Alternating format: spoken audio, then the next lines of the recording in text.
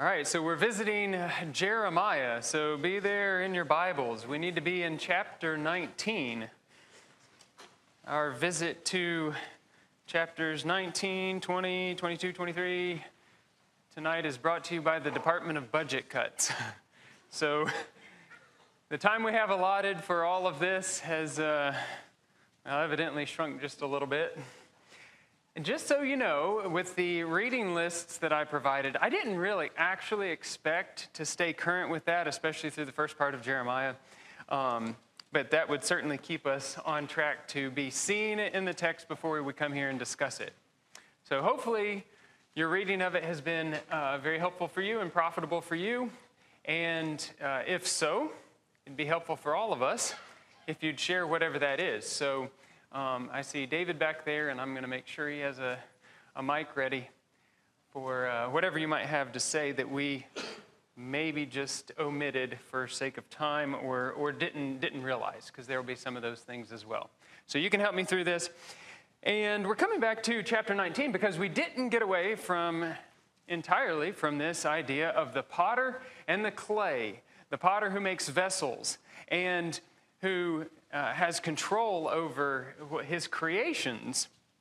And in chapter 19, you'll recall that Jeremiah was told to take a jar, and we've arrived in verse 10 where he's told to break the jar.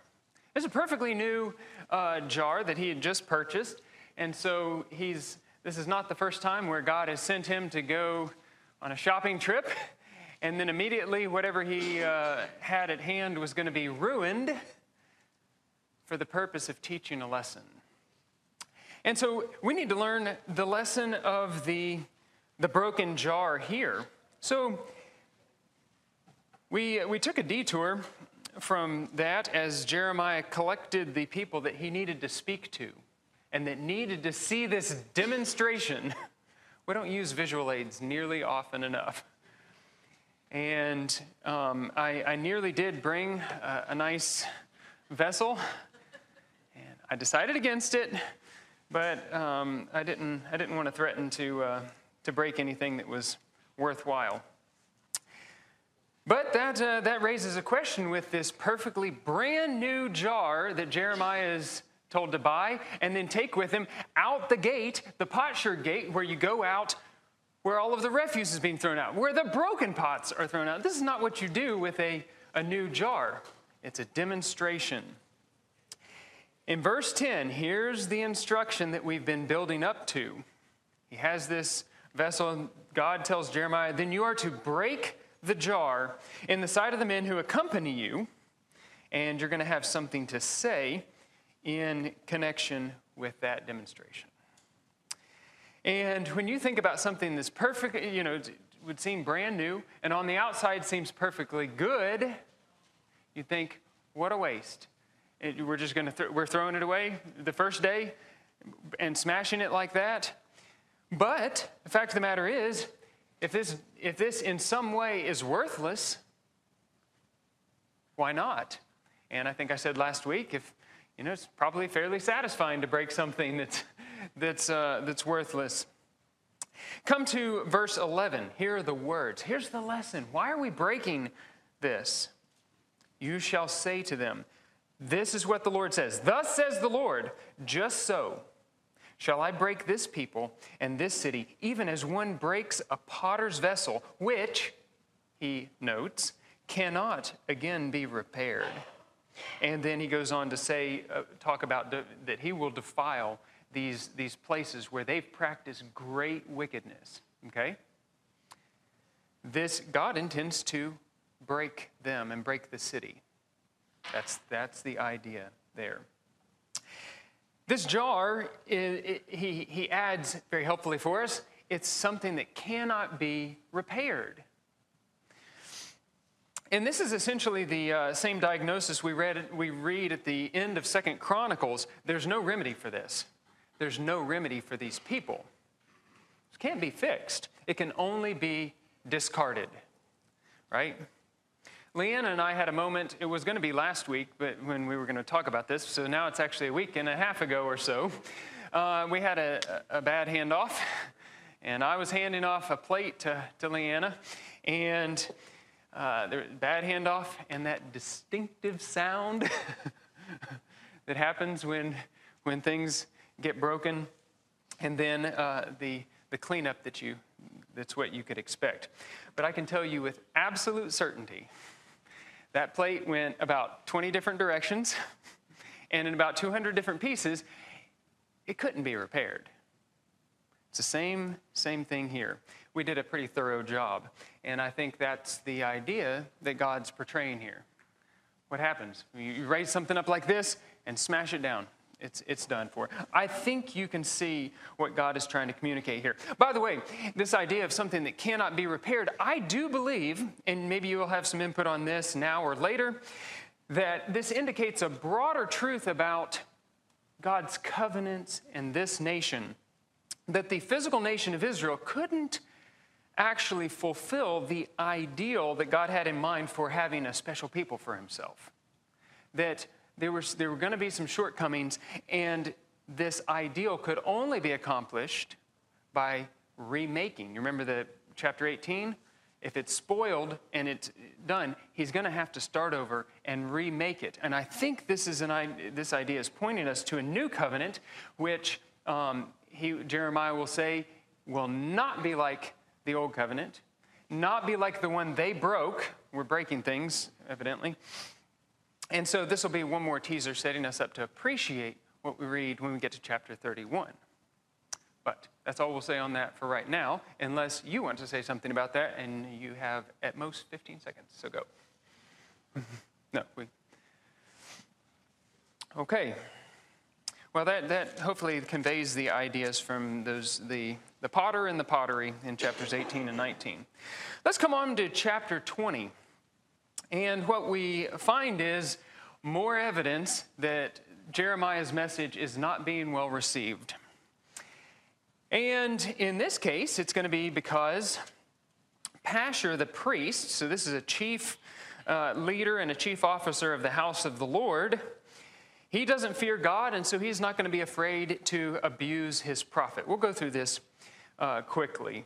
Pashur didn't exercise, Pashur's name is going to become a play on words, and so I'll give you another one. He didn't exercise caution and a fear of the Lord that should have caused him to exercise caution, and so he became a cautionary tale for anyone who rejects God's messenger, okay? Pashur, in verse 2, this is chapter 20, had Jeremiah the prophet beaten and put him in the stocks that were at the upper Benjamin gate. The next day he did release him, and that would seem to be the end of that for now. Maybe if you intimidate the prophet enough, he won't have anything more to say, and at least we've shut him up. But, well, that didn't do anything to address what Jeremiah actually was saying. It just, these intimidation methods, we know how godless people act. They acted that way in the days of Jesus. They acted that way in the days of Jesus' apostles and all of the others. And I think we'll see, in fact, a little bit more about this later on this evening, Lord willing. But he's given a new name. He's acted like a terrorist to Jeremiah, and his new name is given as terror. Well, I guess this is probably Hebrew as far as I know. Pashur, Jeremiah says to him, this is what the Lord has said. Pashur is not the name God has called you. Everybody's calling it, that's what everybody else calls you. But God has called you Magor Misabib. And the idea there is in verse 4, behold, I'm going to make you a terror to yourself and to all your friends, and while your eyes look on, they will fall by the sword of their enemies. And so all of these people you promise peace to are going to see nothing but terror. This is no peace for any of these ones. God will return, as he said in other places, return your evil on your own heads. This is really a very fitting, and so the man whose name is Terror is going to meet a terrifying end. Now, Jeremiah has come to a time in his life that he's really going to struggle with all of this rejection he's receiving. And I'm calling this Jeremiah's time of trouble. And he's going to be crying out to God because he's wrestling with this difficult reality that speaking for God means being ridiculed, means being opposed, means being persecuted. And I don't know how much we can expect to go through this, but that's what we see in verses 7 and 8 and on. Oh Lord, you've deceived me, and I was deceived. I've become a laughingstock all day long. He's being mocked, and this is very heavy for him. I'm speaking your words, he says in verses 8, but the result of that is it's turned into a reproach, and I'm being derided. I'm being mocked again in all of these. It reminds of all of the passages in the New Testament. And every time somebody is going to be speaking truth, speaking for God, it's what they can always expect. Reproach. You can expect to be reviled, as 1 Peter 4 will say. And he's going to be opposed. They will say, denounce him. Yes, denounce him. And even Jeremiah is saying, even like the people I thought I could trust are now turning and abandoning me. And Titus 1 verse 9 says they're going to contradict what's true and right. They're going to contradict you just like they contradicted Jeremiah. And you'll be persecuted. And Jesus would tell his disciples, beware. They're going to hand you over to the courts, to the synagogues, and you're going to expect beatings like Jeremiah did. But do not fear them. Fear God. Don't fear them. They can hurt you. They can't harm you. Fear him who is able to destroy both body and soul in hell. And so even though this evil treatment will feel bitter, Jeremiah determines. He absolutely chooses to trust in God in all of this. He trusts in God to defend his cause in verses 11 and 12. But the Lord is with me like a dread champion. What does he have to fear from persecutors in that case? And the same with us, Romans 8. He trusts in God to deliver him in verse 13. Sing to the Lord, praise the Lord, for he has delivered the soul of the needy one from the hand of the evildoers.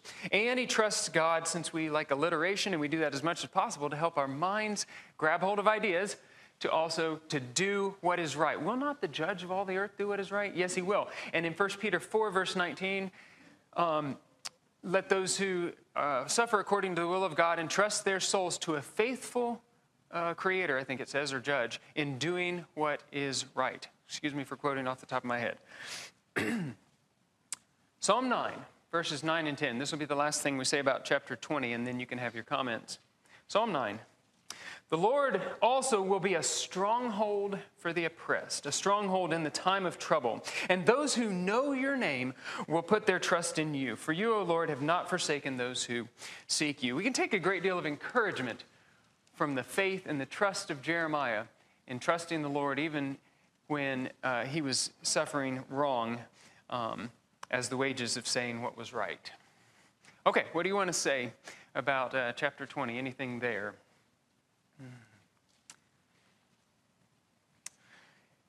Well, we go on then, and gladly so. So we're leaving now the reign of Josiah. So what you see is toward the end of this timeline, we're coming forward now in the timeline, 20 years from the start of Jeremiah's, call it a ministry, when he was teaching and addressing the people in the days of Josiah. But now we've come forward to the time in the days of Jehoiakim. Here in what you'll see as a red segment, as long as you're not colorblind, they're right close to the end. I mean, we really are approaching the very end of this nation. And what we'll see is the words of Jeremiah to the king and to the people at this time. And you wonder, okay, so he's been at this for 20 years. David, I don't have Leland here. David, so you've been teaching for, your life is devoted to teaching God's people and preaching to outsiders. How long has that been, roughly speaking? Yeah, roughly. Almost 40. Okay, so 4 decades, almost 40 years. Yeah.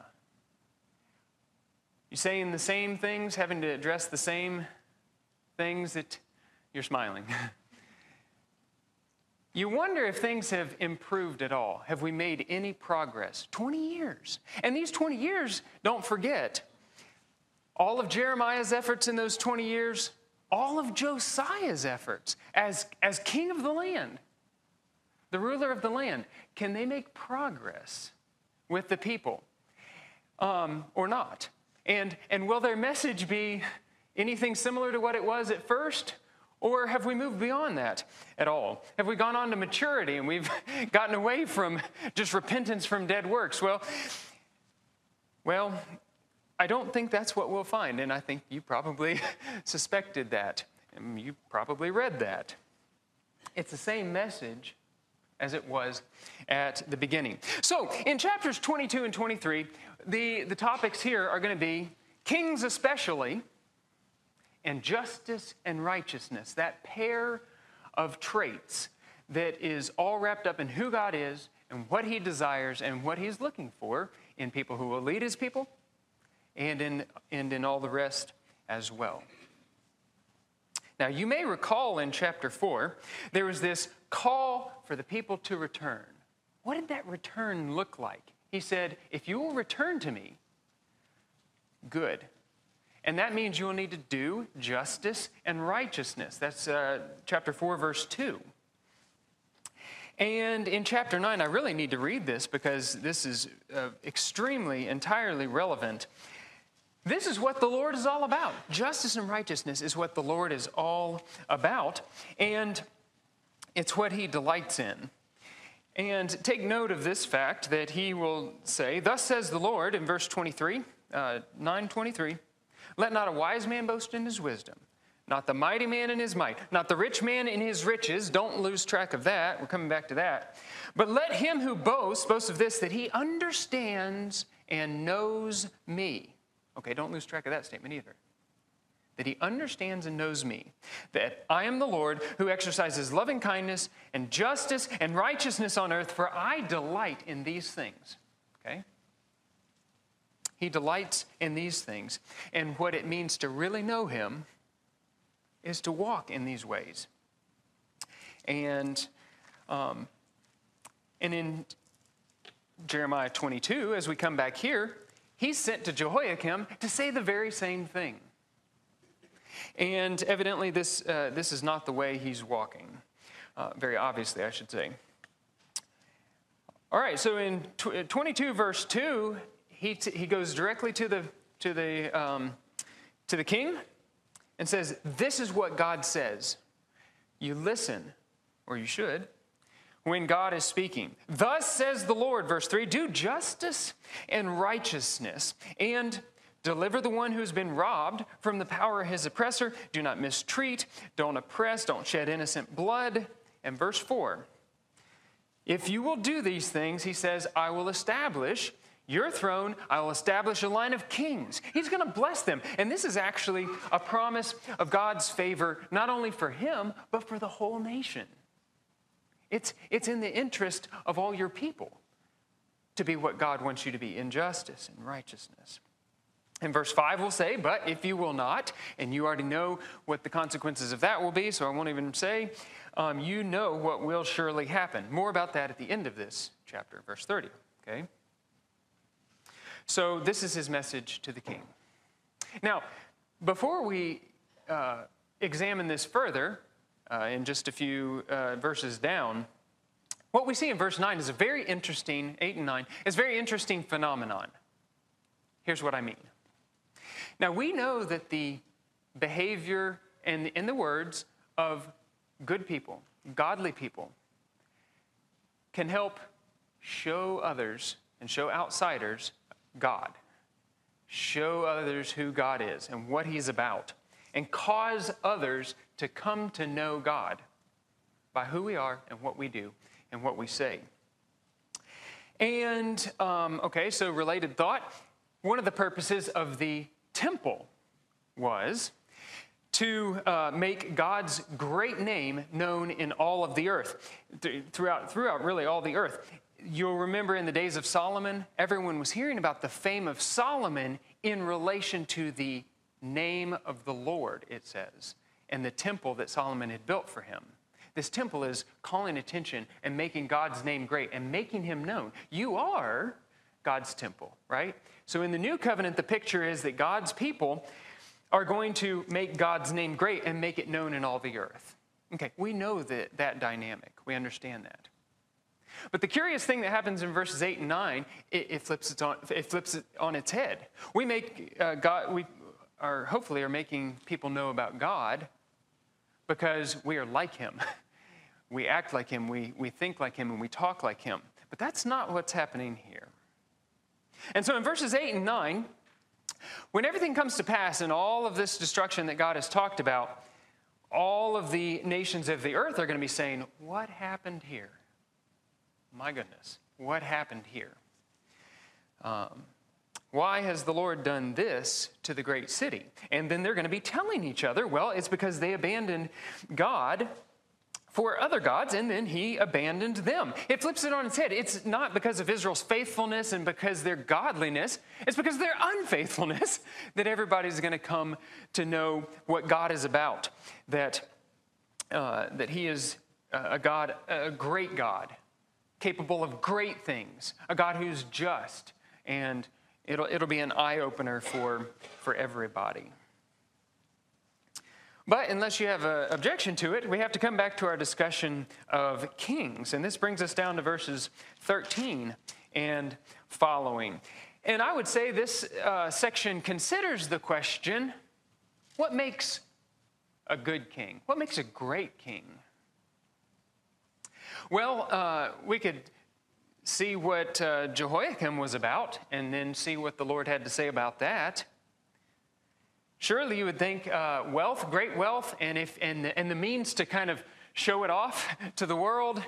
You definitely want to have a very impressive palace paneled with cedar, painted red. You'd want to have that if you're going to be a great king. Well, that's what Jehoiakim had. What about it? Well, God says in verse 13, woe to him who builds his house without what? Righteousness. And his upper rooms, great rooms, without justice. And you'll see he's unfair and all sorts of other things. Jesus in Luke chapter 16, verse 15, will say, the things that are highly esteemed among men are detestable in the sight of God. And he was talking about riches in that context. Very same root problem that we're dealing with here. A love of wealth instead of a love of what? Righteousness and justice and the things that God delights in. So what makes a great king? Look at verse 15. Do you become a king? Is there some great leader because you're competing in cedar? You've gotten all the cedar that you can wrap up.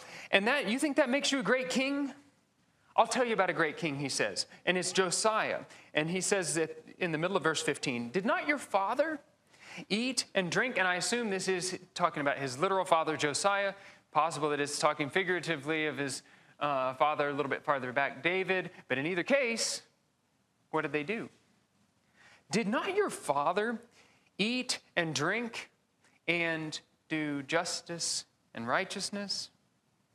That was what made him great. It was well with him at that time. He pled the cause of the afflicted and needy. Then it was well. And listen very carefully, because we've said this before, just a few moments ago. Is this not what it means to know me? What is knowing God? Isn't it knowing what he's about and what he wants? That he wants this righteousness and this justice. That he has pled the cause of the afflicted and the needy. Reminds you of James chapter 1. What does God really want in religion? Well, he said pure and undefiled religion is what? To take care of who? Like the afflicted and the needy that we're reading about here? I think so. And to take care of the widows and the orphans in their distress, and to what? Keep oneself unstained, unspotted by the world. I think we're seeing that same thing here. Can we get Brian? I think this is what makes a king great, but Brian may have something else to say. It just brought to mind what tore the kingdom apart in the very beginning. When you think about the wealth that was there with Solomon, and then you go to Rehoboam, and it was that greedy nature, that covetous nature that could not be satisfied with abundant wealth, but had to have more. And when the people come to him asking to have those burdens lifted, he says, no, I'm going to double them. And you just think about what tore the kingdom apart in the very beginning is also there present at the very end. Yeah. Not much has changed. Well, it's no wonder when we're reading this. Let's finish with Jehoiakim in verse 17. So he obviously does not know God. What is he all about? Verse 17, your eyes and your heart are intent only on your own dishonest gain and the shedding of innocent blood and practicing oppression and extortion. That's not a way for a kingdom to be great. It's not a way for a king to be great. And so there's no wonder in verse 30 that his throne is going to be taken away.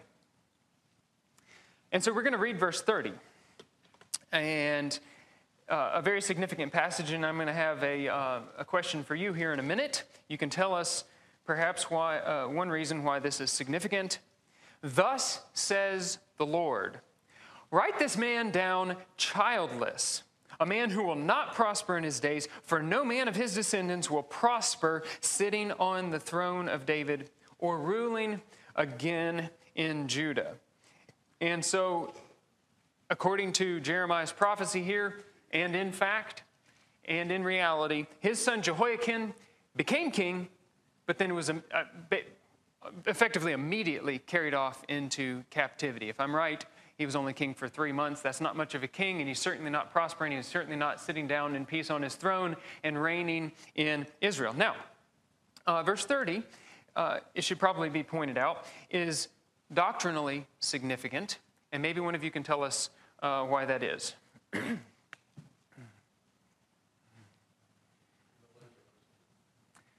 Yeah, so what is that all about? Give him a mic. It's not going to come back and sit on a literal throne in literal Jerusalem any longer. Mm-hmm. That's what this passage says. Mm-hmm. No descendant of David's going to do that. Right. So I think what John is saying is that there are people who are looking for a kingdom that looked like this kingdom. It was just going to continue on like this kingdom or kind of be rebooted. And it was going to be the descendant, the Jesus. There are those who, you've seen the bumper stickers, I'm quite sure, support Israel. And I mean, I can appreciate that they have interest in God's kingdom, but I think they're misguided here, right? There are those who are looking for a future earthly kingdom with Jesus coming to Jerusalem, physical Jerusalem, not a figurative Zion, but a literal Jerusalem, sitting on a throne like David did. And they've missed, to get to that conclusion, I think they've missed many statements in Scripture. This is one of them. And I don't think you'll find any call to believe that way. Here, the line of kings is ending. There's no more of this sitting on a throne in Jerusalem from this man and his kingly line. They've missed Jesus' own statements where he would say, my kingdom is not of this world. That's not what this is about. How do you turn a blind eye to that? His throne is forever. Maybe that can be taken one way or another. He has ascended to the right hand of God, and he is king now. And that's Acts 2, Hebrews 1, Psalm 110, Psalm 2. I'll leave that to you to make notes, read again, refresh yourself if you need to. But otherwise, we push on. One final note from this chapter in verse 25, what we're beginning to see. Do you have your hand, John? Oh, okay. Well, we'll take a stab at it, and then we'll let you say what I missed. What's happening in verse 25 is that God's judgment is beginning to take shape. Whereas before he had kind of been relying on figurative language to describe this judgment. I'm pouring out things. I'm visiting you with wrath. I'm smashing jars. Now he just says plainly and beginning to give some detail. Jehoiakim and the people he leads are going to be given up into the hand of Nebuchadnezzar. He names him. the king of Babylon, which, by the way, if I'm given to understand correctly, he's not even fully come to power yet, if at all. And he's just pointing this out and said that's what you can expect. And so he's getting very pointed. It's getting, I just think that indicates that we're coming to, the time is at hand. So what else?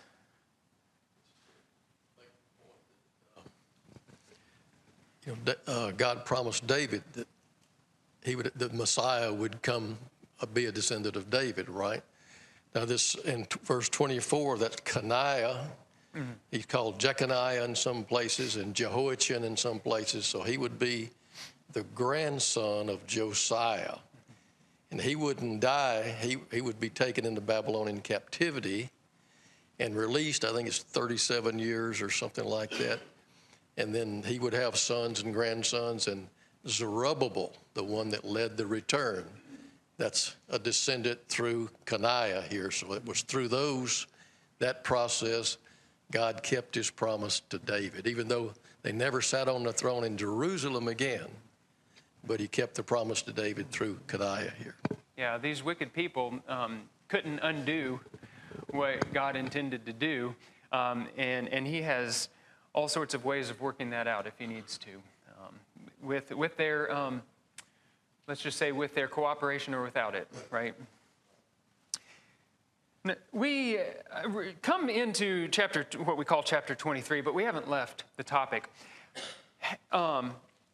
These kings did not reign according to justice and righteousness. But what we're going to see here is that one day, God will install his king, the one that is truly after his own heart, even more so than David was. But before we get to that, what you find here is that, well, no, not before you get to that. We're coming straight into it. The promise of God is this, in verse 5. Behold, the days are coming, declares the Lord, when I shall raise up for David a righteous branch. So we're using the same language as Isaiah. A righteous branch, and he will reign as king and act wisely, and he will do justice and righteousness in the land. What will that mean for the nation? Verse 6, in his days Judah will be saved, and Israel will dwell securely. And this is the name by which he will be called, the Lord our righteousness. This recalls statements of the New Testament. Jesus is our righteousness. Romans 3 will say this. But now, apart from the law, we're in a new covenant now, the righteousness of God has been manifested, being witnessed by the law and the prophets. We hear about it here, but we don't see it until later. It doesn't come until later. Even the righteousness of God through faith in Christ Jesus. 1 Corinthians 1, verse 30. But by his doing, you are all in Christ Jesus, who became to us the wisdom from God and righteousness. Jesus became to us wisdom, righteousness, sanctification, and redemption. And so the only way to be righteous is to be in him. And that's part of what's being called, why we're being told his name is the Lord our righteousness, by being in him and totally submitting to the king. All right, submitting to the king, or to the Father and the king, we'll come back to that. You may have comments on that, but if not, we're coming down to verse 9. What we've seen in the last little few moments here together is that among the civil leaders, they haven't led the people in right ways, right? What about the religious leaders? Are they doing any better? Well, okay, so you're already shaking your heads. The prophets who should be speaking for God, what about them? The priests who are supposed to instruct the people in God's ways, what about them? Well, no, and in fact what you see is they are polluted, and they've caused the whole land to be polluted. Oh boy, where are we here? So all of that we just saw, and you didn't get a chance to see that, so I'm very sorry about that. And what we're seeing now is that the prophets and priests are polluted. In verse 11, both the prophet and the priest are polluted. Even in my house I have found their wickedness, declares the Lord. What you've seen among even the religious leaders, the ones that should have known God's will, should have known God, should have instructed them in God's ways, well, this is not their ways whatsoever. All their prophecies are going to be in the name of Baal, and they're going to lead Israel astray, says verse 13. They're walking in falsehood. It's whatever they've invented in their own minds. And that's really what we've seen all along. They're going to be fed wormwood and drink poisonous water out of that well that they had dug and that they thought would be better than the fountain of living water. Verse 14 says that they've strengthened the hands of evildoers. Here's a question for you. How do you strengthen the hands of evildoers? Your gym partner or something with them? No, that's not it. What is it? You don't condemn them in their evil. Mm-hmm. In fact, they were condoning them in their evil. Yeah, so not condemning, but condoning. Should have been on the PowerPoint. Alliteration there for us to help us remember. Not condemning, but condoning. You can have the class next week. Pollution has gone forth from them into the whole land. Because of their ways, the whole land has become polluted. Some very pointed statements in verse 16 that reminds me of Jesus' statements. Do not listen to the words of the prophets who are prophesying to you. They are leading you into futility. Jesus would say similarly, you worship me in vain. And teaching as their doctrines the commandments of men. Well, here, they're leading you into futility. And what are they speaking? They're speaking a vision of their own imagination, not from the mouth of the Lord. Some similarity in those statements there. They despise the Lord. And so, they're saying peace to people who can't have peace when God says a sword and when God says your ways are not right. And so what God was looking for was people to instruct his people, but all they did was drive them away. Verse 21 and 22, I did not send these prophets, but they ran. I did not speak to them, but they prophesied. But if they had stood in my counsel, then they would have announced my words to the people and would have turned them back from their evil ways and from their evil deeds. But instead, they're doing all kinds of falsehood. And that's really the summary and the gist of chapter 23. All right. Comments?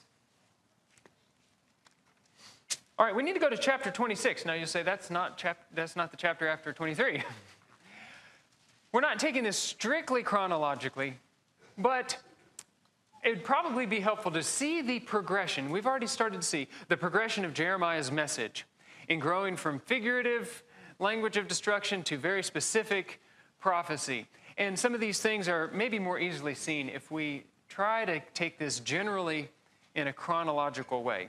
So that'll mean some going this way and that just a little bit as we turn through it in our Bibles. You might have some thoughts on why these are out of order. Why is it not chronologically arranged? Maybe that can become clear to us later. Chapter 26, Jeremiah, watch this. Jeremiah is sent back to the temple for a second address to the people. And to all the people. Perhaps, verse 3, perhaps this time they're going to listen and repent. Perhaps they're going to be like others who have listened and repented. Thus says the Lord, verse 2, stand in the court of the Lord's house and speak to all the cities of Judah who've come here to worship in the Lord's house, all the words. Speak to all of the people, all the words. Do not omit a word, he will say. Everything I will give you to say, you shall speak. Chapters 1 and etc. All right, verse 4, here's the word. And you will say to them, thus says the Lord, if you will not listen to me, to walk in my law, which I have set before you, to listen to the words of my servants, the prophets, whom I have been sending to you again and again, but you've not listened, well, then I make this house like Shiloh, and this city I will make a curse to all the nations of the earth. I'm going to destroy.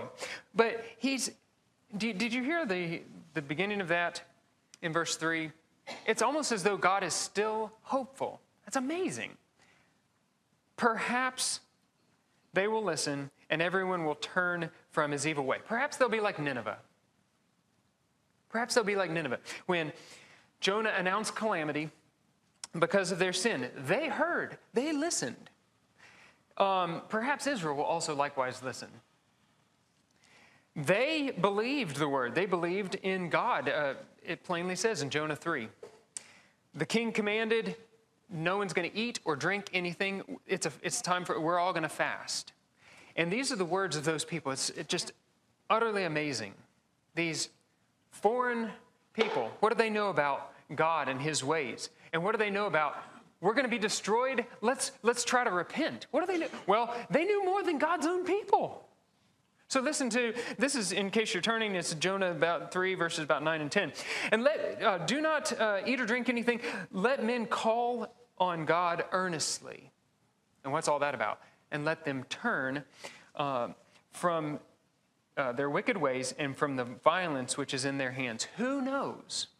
Who knows? God may turn and relent. That's chapter 18, Jeremiah. God may turn and relent and withdraw his burning anger so we will not perish. And when God saw their deeds, that they had done this, that they had turned from their wicked way, then God relented concerning the calamity which he had declared that he would bring on them. And he didn't do it. And he was glad. And this is what he was looking for among his own people. What would there be? Nineveh is the pattern for God, people of all ages who want to avoid the judgment of God. Well, what about Judah? What will their response be? So verse 8, well, Jeremiah finished all these words that the Lord commanded him to speak to all the people, to the priests and the prophets, and all the people seized him, saying, you must die. So they're going to kill the messenger. Like in Matthew 21, the wicked vine growers, the landowner sends his messengers. What do? They beat the one. They abuse all of them. They kill one and then they stone the next one. These are like those. They're going to be the same way. They're angry that he spoke against the king and against this great city, verse 11. A death sentence for this man, for he's prophesied against this city. You don't speak against Jerusalem, not if they have anything to do with it. And so they're angry. The remarkable thing is that on this occasion, some cooler heads and some wisdom actually started to gain some traction, started to win out. They kind of like, I liken it to what Gamaliel said. It's like, we shouldn't be opposing this idea because if we speak against him, he's claiming to speak for God. We shouldn't be opposed to this. And at least some of them are beginning to think this way. But the priests and the prophets are still incensed against Jeremiah. Evidently, the elders and the people the elders are trying to influence the people. And they've realized it's a bad idea, for some reason, for us to kill the prophet who's speaking to us and claiming to speak from God. And so I don't know, by the way, if this is from conviction. They say, you ought not to kill a prophet of God. Or if it's kind of like from superstition, it's like, well, we might get in trouble. But it is notably absent that there weren't these strong words of like admonition to repent, like happened in Nineveh. It was like, well, let's not kill him. You know, he might be speaking for God. Do you remember those others like Micah and the others that spoke for God? Hezekiah didn't murder him. Maybe we should be careful about this. Verse 19, Hezekiah feared the Lord and entreated the favor of the Lord, and we remember that the Lord changed his mind then about the misfortune he planned to bring on them. They said, we're kind of actually hurting ourselves. We're committing a great evil against ourselves. But the summation of all of this is what's happening behind the scenes. The king is still not kindly disposed to Jeremiah. The priests and the prophets certainly aren't kindly disposed. And I think God is using his servant, his name here is Ahikam, to get him out of there, rescue him. It made me think, I wonder if it would be right for us to rescue and hide and help and assist fugitives when they are wrongly being pursued and wrongly being, tormented. I really wonder about that and what this teaches. But maybe you can have something to say. But that will probably need to be later at some other time. We didn't get to see chapter 35, but that's what we'll see next time we come together. I think we're pretty well out of time for today. But you'll see some people who were honoring their father. All right, come back next week. Come back before then.